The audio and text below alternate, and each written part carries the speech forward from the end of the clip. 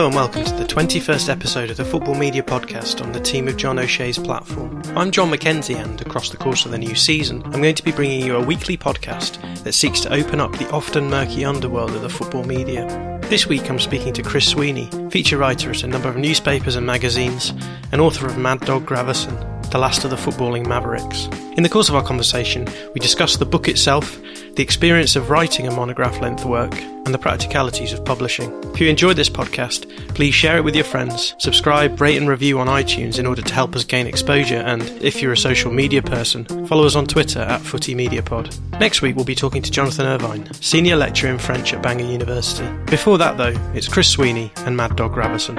Enjoy.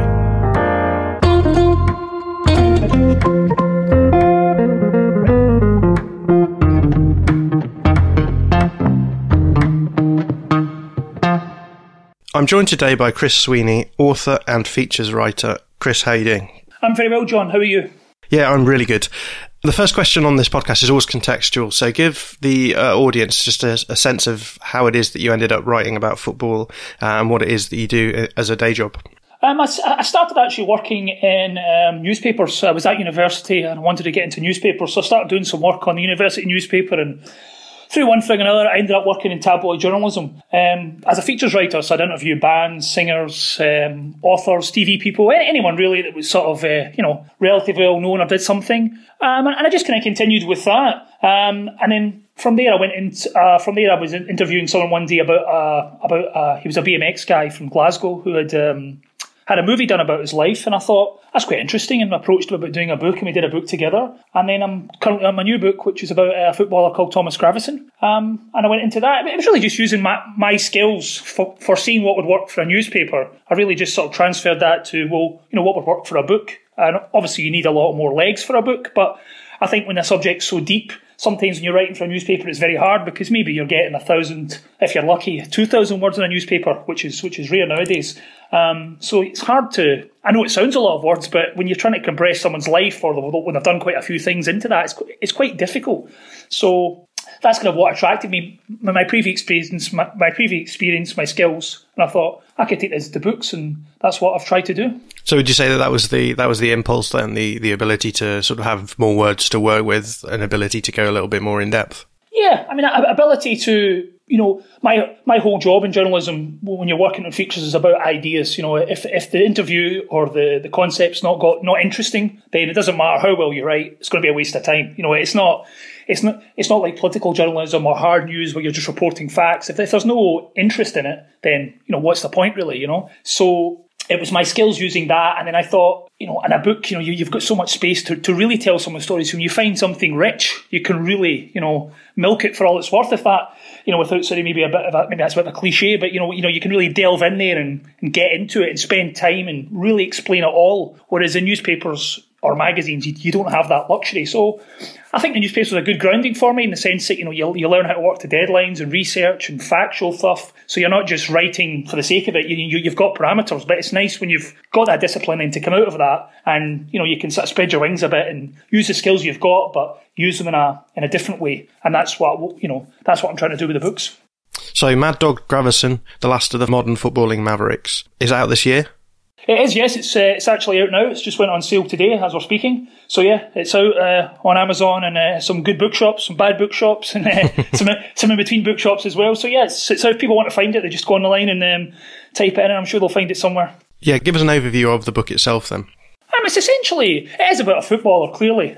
Thomas Gravison is a footballer who was a very well-known footballer on the pitch. He played for Celtic, he played for Everton, and then he obviously signed for the most glamorous team in the world, Real Madrid. He also played for Denmark at World Cups and European Championships, so he was fairly well-known as a footballer. But he's got this other whole persona of, a real maverick, real interesting character that is maybe not so well-known. So the book's about him.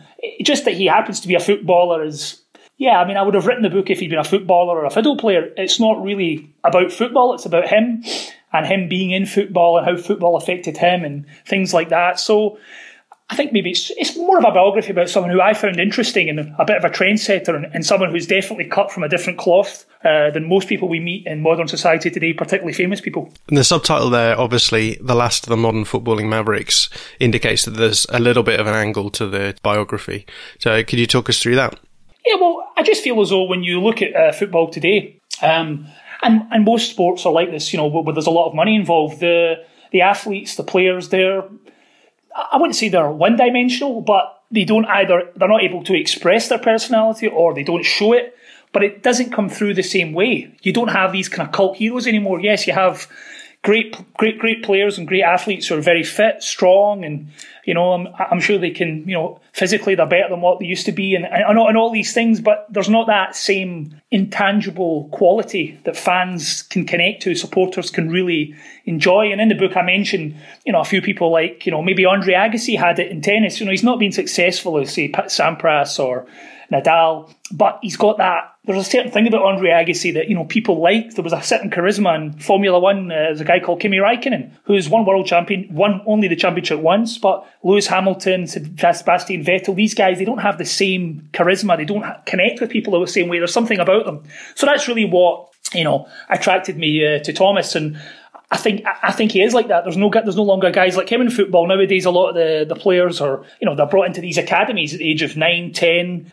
There's even rules now for if you sign a player under the age of 16, how much money you have to give to the other club, depending on how long he's been there. And it starts when he was age 9. I mean, it's crazy in some ways. They're almost moulded into being these athletes.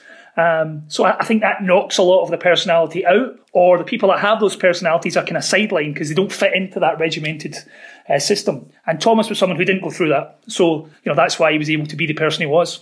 I'd be interested to hear your thoughts on whether or not you think obviously the media has played a role in that. I think obviously players are now PR trained to within an inch of their lives. So I wondered if you have any thoughts on that angle about this sort of disappearance of the footballing maverick.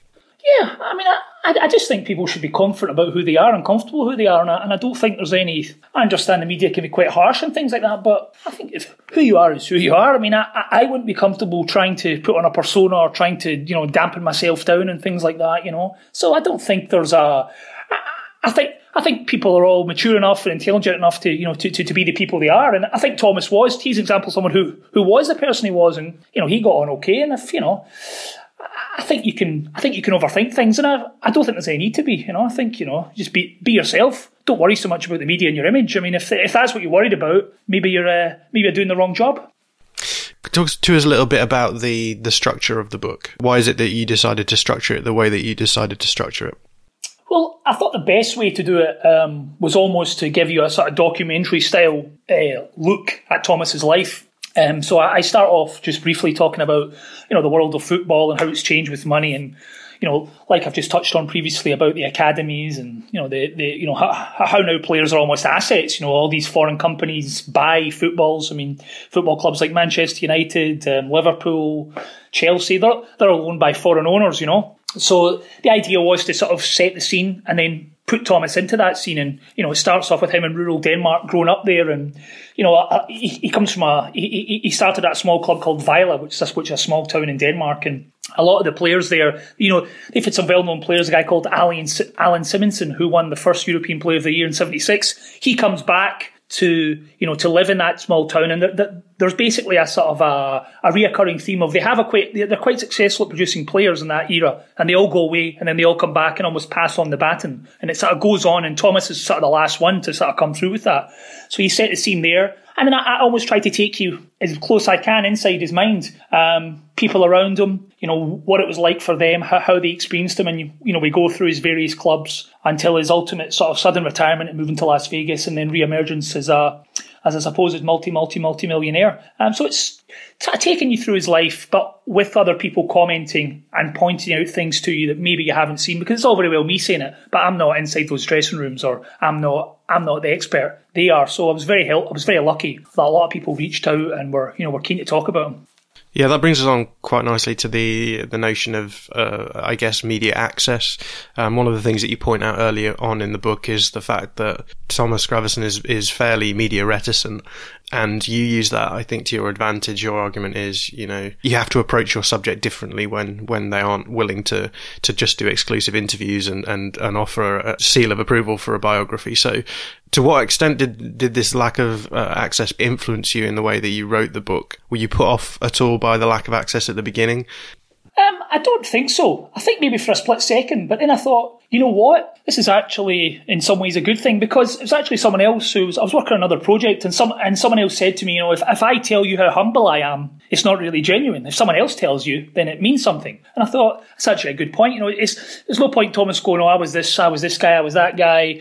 I think actually when other people tell you, then it's, there's a certain credibility to that the other person can't give, because obviously they're not objective. So I felt in this type of book it was good because I wanted to look at the man. I didn't so much want to know, he did this and then he did that and then he did this. That's not the kind of book I wanted. I wanted something about him, and I felt the best, and ironically, the best way to do that was not to have him involved. Although, probably when I started the project, I probably would have taken him if he'd wanted to be involved, but he didn't. And also, I think the good thing is when you go online now and you look at Wikipedia, you can get most information about people, their date of birth, and where they went to high school and where they did this and where they did that. And I think with Thomas, he's one of those people that's not out there. He doesn't have social media. His Wikipedia page doesn't really bring to life the kind of character he is. So I felt there's actually something to be added by writing this book, by talking to people, sort of going back to the old-fashioned way. Which doesn't mean it's better, but I think it's quite refreshing when you find someone where there's actually stuff that you can bring to the public arena that's not all been out there, that hasn't all been discussed before, is not all online. It's not just rewriting his Wikipedia page. So I found it quite a good challenge, actually, and I think it was much more interesting for me than just listening to him. Me and him sit in a room for 3 weeks, him telling me and I writing it down. I think the book's better for him not being involved and probably more accurate. I think one of the interesting issues that is facing all sports journalism at the moment is this idea of access, and the fact that, as you say, the more money goes into football, the more control the clubs have, and as a result of that, I think we're seeing clubs take control a little bit more of their media presence. And so you're seeing journalists going in-house, you're seeing players being able to run their own media channels or run their own podcasts or run their own social media platforms. And I guess historically, the media has always got its authority by having this sort of access. So I wondered whether or not you could maybe touch on that. And I guess my question would be, did your publishers have any questions when you essentially came to them and said, I've not got any access to this guy? There was, when I first pitched the idea, I think they thought he was going to be involved as a sort of I was going to be the ghostwriter and write alongside them and stuff. And I said, no, that's not the case. And I think they weren't too, there was a wee bit of a kind of hesitation. So I kind of had to, I explained it in more detail. I explained how I thought this could work. And again, that goes back to my newspaper training, where I think, well, what are we trying to achieve here? Is this interesting? And I basically gave them a pitch along those lines, and they were quite happy with it. In terms of getting media access, for someone like Thomas, it's very difficult because he has no social media, he has no website, he has nothing. So trying to track him down was tricky. I did get there eventually, but I got to someone his official sort of agent who was speaking to him, so I was able to contact Thomas, but it was tricky. And I do think the in-house media, you mentioned that as well, that is a thing that's becoming more and more prevalent. And the problem for me is it's not objective. So I just find it a bit odd that, I think clubs and all this, or players, that they want to be represented by that, because we all know it's not objective. We all know they're not going to say anything bad about it. I mean, in the piece I talk about Celtic, and that was his final club in Glasgow, and there's some, I wouldn't say negativity, but it obviously it didn't end very well. So I do write some negativity, I guess, about the club and how they handled that situation, which we would never have got from the club themselves. So I do think that's a worrying thing, and I don't understand why footballers aren't confident enough just to be themselves. And you can't write lies about someone. If you don't say it, you can't report it. I mean, and I think journalists also got to take a fair bit of the responsibility as well. I think when you gain someone's trust, as long as you, in my experience, if you're professional, you're honest, you're going to get the same back. And in this book, I actually had a couple of footballers who did me big favours, who they phoned other footballers for me and said, would you talk to this guy? I've talked to him. He's a decent guy. And that really helped, because when you're approaching footballers out of the blue, they don't really know who you are. So they're thinking, well, why do you want to talk about Thomas? I automatically think, they're thinking, oh, he wants me to dish some dirt about him, which I think is probably the big condition to think that, because maybe there's a lot of kind of cowboys out there. And I see it myself. There's a lot of people. I never understand that. I mean, to me, being in the media is a long-term career. You build relationships so you can do your job effectively. Not, get in there, grab one story, make the most of it, and then, it all blows up in your face. I mean, I don't understand what kind of logic that is. So I think there has to be a bit of, I'd like to see a bit of change on both sides, more responsible media, and this pulling back of this, non-objective reporting, because I don't think it serves anybody. Interesting. I'd like to move on to talk about the writing process. You've written a book before. You wrote about the BMX star John Bulchins. I'm sure I'm butchering the name. No, I think that's fine. No, I think Bulchins. I think you're as good as I got it, and I've written it many times, so don't worry. So you wrote that book. Was there anything you did differently this time around writing about Thomas Gravesen that was the result of the experience that you'd picked up the first time around writing that book?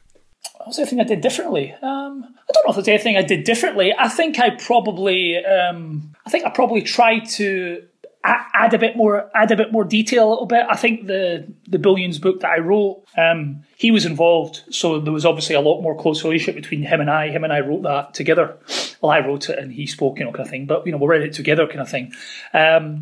And he was quite. It was quite raw. We kind of wanted it to be a bit like Train Spotting, the movie on a BMX bike. So the idea was to be quite raw, and I tried to make that by making the writing very minimal, like stripping out anything we didn't need. So it was very kind of boom, boom, boom, like sort of in your face.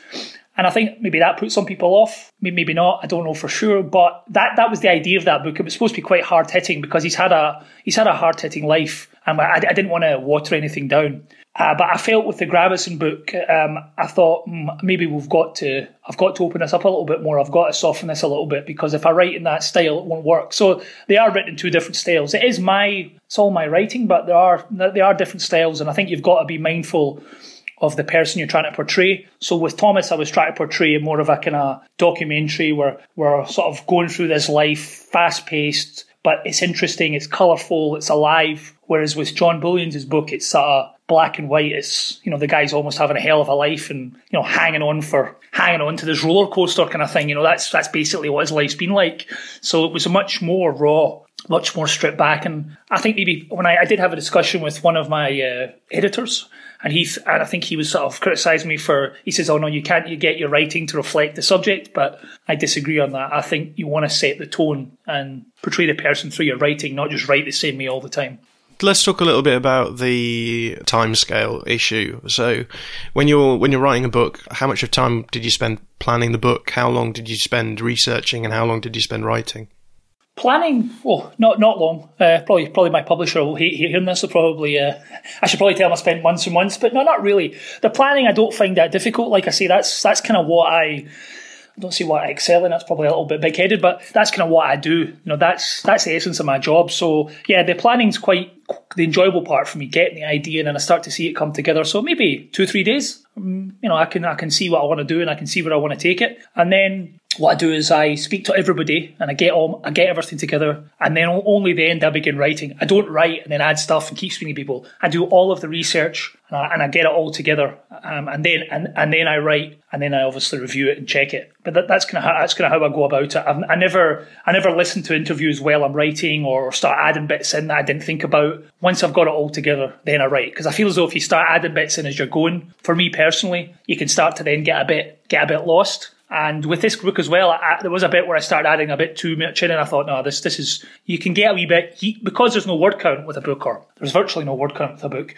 You can sometimes get a wee bit too, in love with yourself and think, oh, this is great, and start adding stuff in that, and you might find funny or you might find interesting, but does everyone else? Maybe not. So yeah, that I would say that the vast majority of my time is spent in the researching part. I would say 75% of my time is spent researching. And how long did it actually take to write them? Well, the whole project probably took me from start to finish about 8 months. So I would say to write it, maybe 2 months to write it. But that's just me actually typing. It's not. I'm not doing any research at that point. I've got everything I need, so it's just putting it together. And obviously maybe that doesn't sound a lot. I don't know, but again, from my background of writing, and that's what I do. So taking an interview, transcribing it, looking at it, I'm probably quite well versed in that. Most people, it won't take me that long, whereas I know a lot of people when they first start, they're having to, it takes them a long time to get their head around that. But I find that bit, it's a bit laborious transcribing, but it's good to listen back to everything. So I always listen back to everything, get my idea together, have all my material, and then write. So I would say about 2 months. There was then, once I give it to publisher, it does come back, and there was a few back and forth and a few angry emails and things like that, of course, from both sides, but that's to be expected, to whip it into shape. So they do have a part to play as well, of course, and it's not 100% just comes out my computer and then that's exactly what you see on the page. What about the writing process? What does it look like for you? Do you have set routines? Are you flexible with your approach? Do you use a laptop, longhand? Do you have a study space or a place that you always work at, or are you happy to go around, I don't know, coffee shops and work from there? No, I never do that. I can never understand how people get good work done in coffee shops and like. No, I always have a desk. I've actually moved house since I wrote the Gravison book, but I have a set desk. I had a laptop, I had a desktop computer, everything I would write on there. The only thing I may do is I may put headphones on and listen to some music, maybe. Maybe music, this might sound a little bit, I think it'll probably sound like I'm sort of disappearing into sort of being a bit too bohemian, but maybe music that I feel reflects him. I know that sounds maybe a bit stupid, but sort of quite upbeat music, stuff like that, So I'd listen to songs, probably maybe 5-10 songs that I would play on repeat. So I'd listen to that, so I'm not thinking about it, and then I would just write. I try to write in the morning. I try to get up, I like to go to the gym, so maybe work out, start writing, get a good part of the day done, maybe take a break, then do a bit more at night. A lot of times I would maybe, if I was on a good roll, maybe earlier as the morning. But I wasn't setting myself goals like, oh, you must write this much today, you must write that much today. I think that's a bad way of doing it because, you only really get one shot at this, so you don't want to start, I must have 4,000 words done by 4 o'clock. I can't see how that's, for me, that's not productive. If it's not coming and you're not feeling it, step away, Let's move on to talk about your experience with publishers. So how did you go about getting the book published? Do you have a literary agent, and what was the process like with Pitch Publishing? No agent, because the first book I did was, both my books have been with Pitch, so I did that. And the reason why I went with them is because when I got the idea for the BMX guy, John Billions, there's a movie we made of his life. So the idea was to simultaneously get the book as the movie was being finished. So we had a really short space of time. So I wasn't sure if we were going to get anything, but I contacted a couple of publishers and Pitch came back to me almost immediately and said, we like this. Do you think you could have it done by September? And I think this was February. And I said, yeah. I think we can have it done, yeah. So that from start to finish, that book was really quick. I had 5 months, 5-6 months work completely. I think I had to give it to them I had to give it to them in August. In February, we still hadn't even started writing, or hadn't even done any interviews with John, and we hadn't even started planning it. So that was very quick. And from there, I had a good experience with them. I liked the process. They left me alone to do it. There was someone who read it, and then there was a few changes suggested here and there, but they weren't trying to sort of backseat drive the thing, which I think is difficult in a book because there's so much goes into a book that I don't see how anyone that's not actually at the coalface, so to speak, can tell you what to do.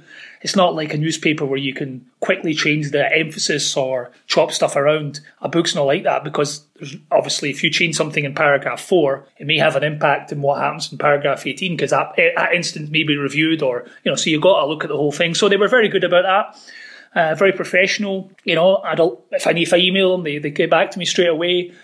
Just left me alone really. Well, once I signed it, I don't speak to them again or don't hear from them again until I give them it. So we're minimal contact, but I think that's what you need. You got to get your big boy pants on and go do the work. I'm the author. It's down to me to produce it. It's no down to them. So that's what you got to do. You got to get stuck in and do it. And I had a good thing with them. So that's 2 books I've done, and I've got a third book I'm working on with a singer who I can't actually name at the moment, but that's not in the UK, that's outside the UK, and him and I are doing that together without a publisher at the moment. We're going to write that together and then we're going to present it to publishers. So I'm trying something different with him, so that'll give me an idea of, give me a different look at the industry, if you know what I mean. It's interesting, because I was going to ask you if you had future book plans, but you're clearly well on the way. Is the idea then to continue writing books for the foreseeable? I would think so. I would think so. I mean, I've got this book with my, with this singer over in North America. So we're a good bit through. We're a good way through that book as well. We've done a few things. We're pretty close to having it finished. So that'll be a good eye opener to see things differently. And again, he's got a life story that I find interesting. So again, it's not so much that he's a singer; it's more his life story with Gravison, with John. They're all just people that I find interesting. So yeah, I think the foreseeable future, I'd like to do more books. I may try and try to maybe move into some sort of TV stuff. Maybe that's something I can maybe try and adapt my writing for. Documentaries, that type of thing. Bring things a bit more. It all depends on the. It all depends on the response to the books, and if you can make a good living at it, and also if you can, if they're worth it, if people are interested. There's no point, there's nothing worse than spending a long time on something nobody's interested. At that point you've got to face it that I'm not doing a good job at it, so I've got to move on. So hopefully I'm not in that situation, but you got to think about it. I don't think you can just think, oh well, I'll just keep bashing out books the rest of my days, because if no one's reading them, what's the point? It's interesting you say that, because I think there was a general consensus that books were dying out in the last decade, or at least, I guess, with the rise of technology. There was this assumption that books would become a thing of the past, but they do seem to be booming at the moment. So is there any sense in which you feel as though the book is intrinsically a good medium in which to transmit knowledge and write?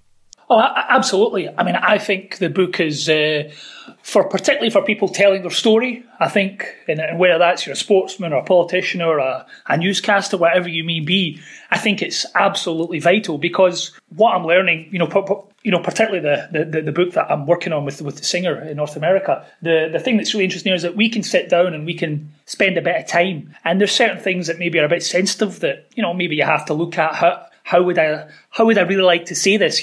Whereas with an interview, even what we're doing right now, once I say it, you record it and it's out there. There's no time really to be, I'm not saying distort the truth, that's not what I'm saying, but, really think, how do I want to say this? Because you're talking about personal feelings, you're talking about issues that are, that are important. So it's quite a hard thing just to distill, bang, straight away. That's what I mean. That's exactly how I meant it. I mean, I'm married. I frequently have disagreements with my wife. Maybe I say things that I don't mean, or it came out the wrong way, or it's not quite what I meant, or she's taken it the wrong way.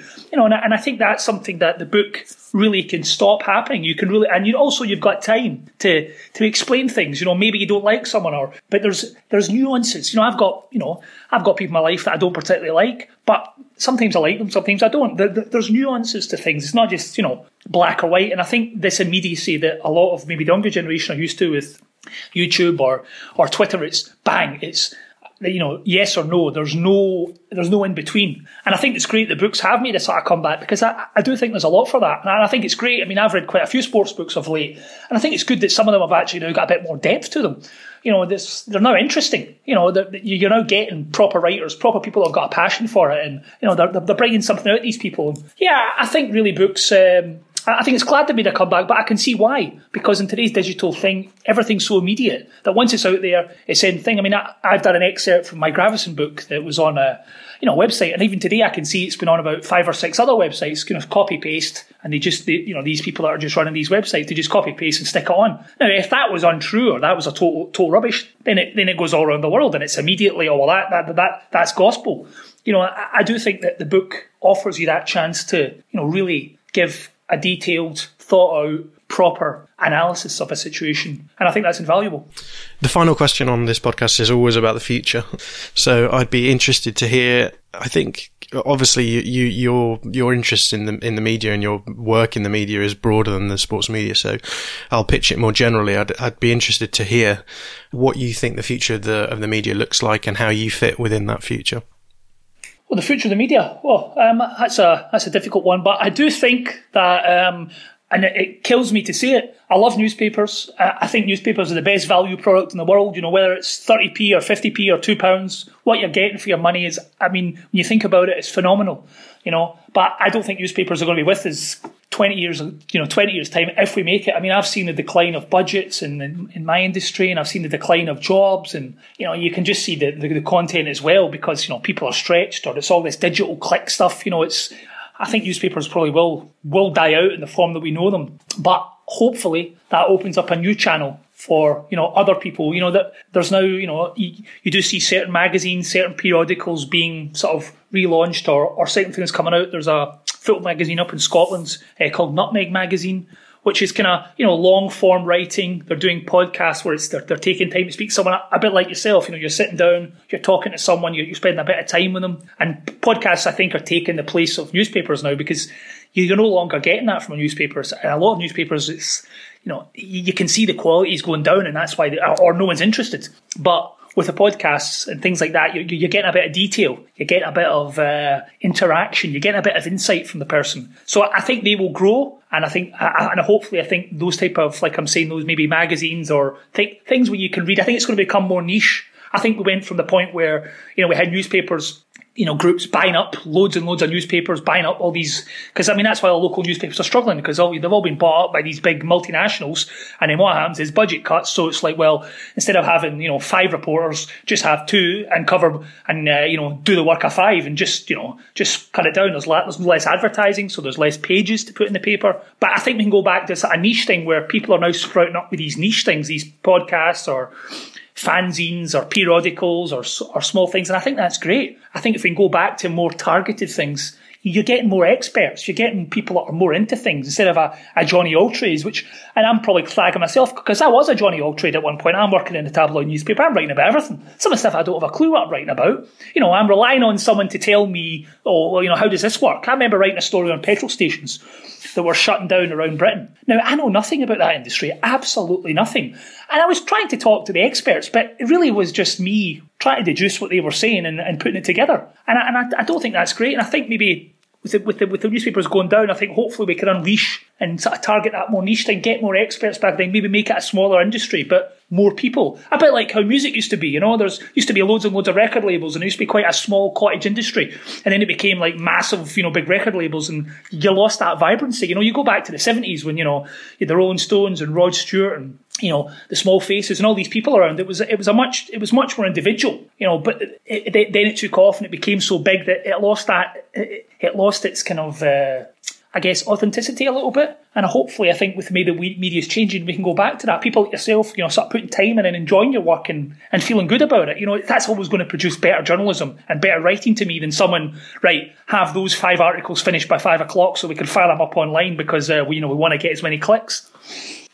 Well, Chris, thanks so much for coming on and giving us a bit of an insight into how it is that Mad Dog Gravison appeared, and your thoughts on the media greatly appreciated as well. Can you give us one more chance to hear about how we can get hold of the book? Yep, you can get it on Amazon. And my publisher is Pitch Publishing. You can go on their website and get it as well. And like I said, it should be in shops, so you can have a look online and, just type it in, Mad Dog Gravison, and hopefully it should come up, or you should find it in a bookshop on the sports shelf. So yeah, it's out there for you, and I hope everybody enjoys it and takes something from it. At this point as well, I give the guest the chance to give me their social media details, but I suspect you aren't on social media? You suspect correctly, yeah. I'm not a social media person. I'm like Thomas. I'm in the background. There's no social media. I find the social media thing, I can expand on it if you want me to. Do you want me to tell you why I don't do social media? You can if you want. Yeah, social media to me is, if you've got something to say, it's great, But in my job, or what I do as a job, I'm writing about someone else, and the work is what is important to me. That's what I want people to read. Not so much about me. It doesn't really matter about me. It's what I'm writing. So I feel as though having social media is... Yeah, in my world, I don't see how it's useful. I know post journalists would say, "Oh, you're crazy. You make a lot of contacts that way, and this and that." But I would challenge them to tell me how much of their work comes from social media. Yeah, you might look at other people's social media and get ideas from them, but I don't know if it's necessary to have it. And a lot of people, I think a lot of people use it as their, they work for a big publication and they have social media. If they leave that publication, their social media profile is gone because they don't have any power anymore. It's only the institution you work for that has the social media power. It's not you as a person if you work for a massive newspaper or magazine. So I just feel as though I'd rather the work did the talking than me. There's nothing really. It's not about me. It's about the work. Well, it's the first time I've had a social media section get taken over like this. But thanks very much for that. I apologise. Well, Chris, thank you so much for coming on, and good luck with the book coming out today. All the best. Thank you very much for your time. Thanks a lot. Thanks for listening to the Football Media Podcast with me, John Mackenzie. If you enjoyed the episode, please subscribe, rate and review on iTunes, or follow us on Twitter at FootyMediaPod. We'll be back next week with Jonathan Irvine, but until then, have a good week. Goodbye.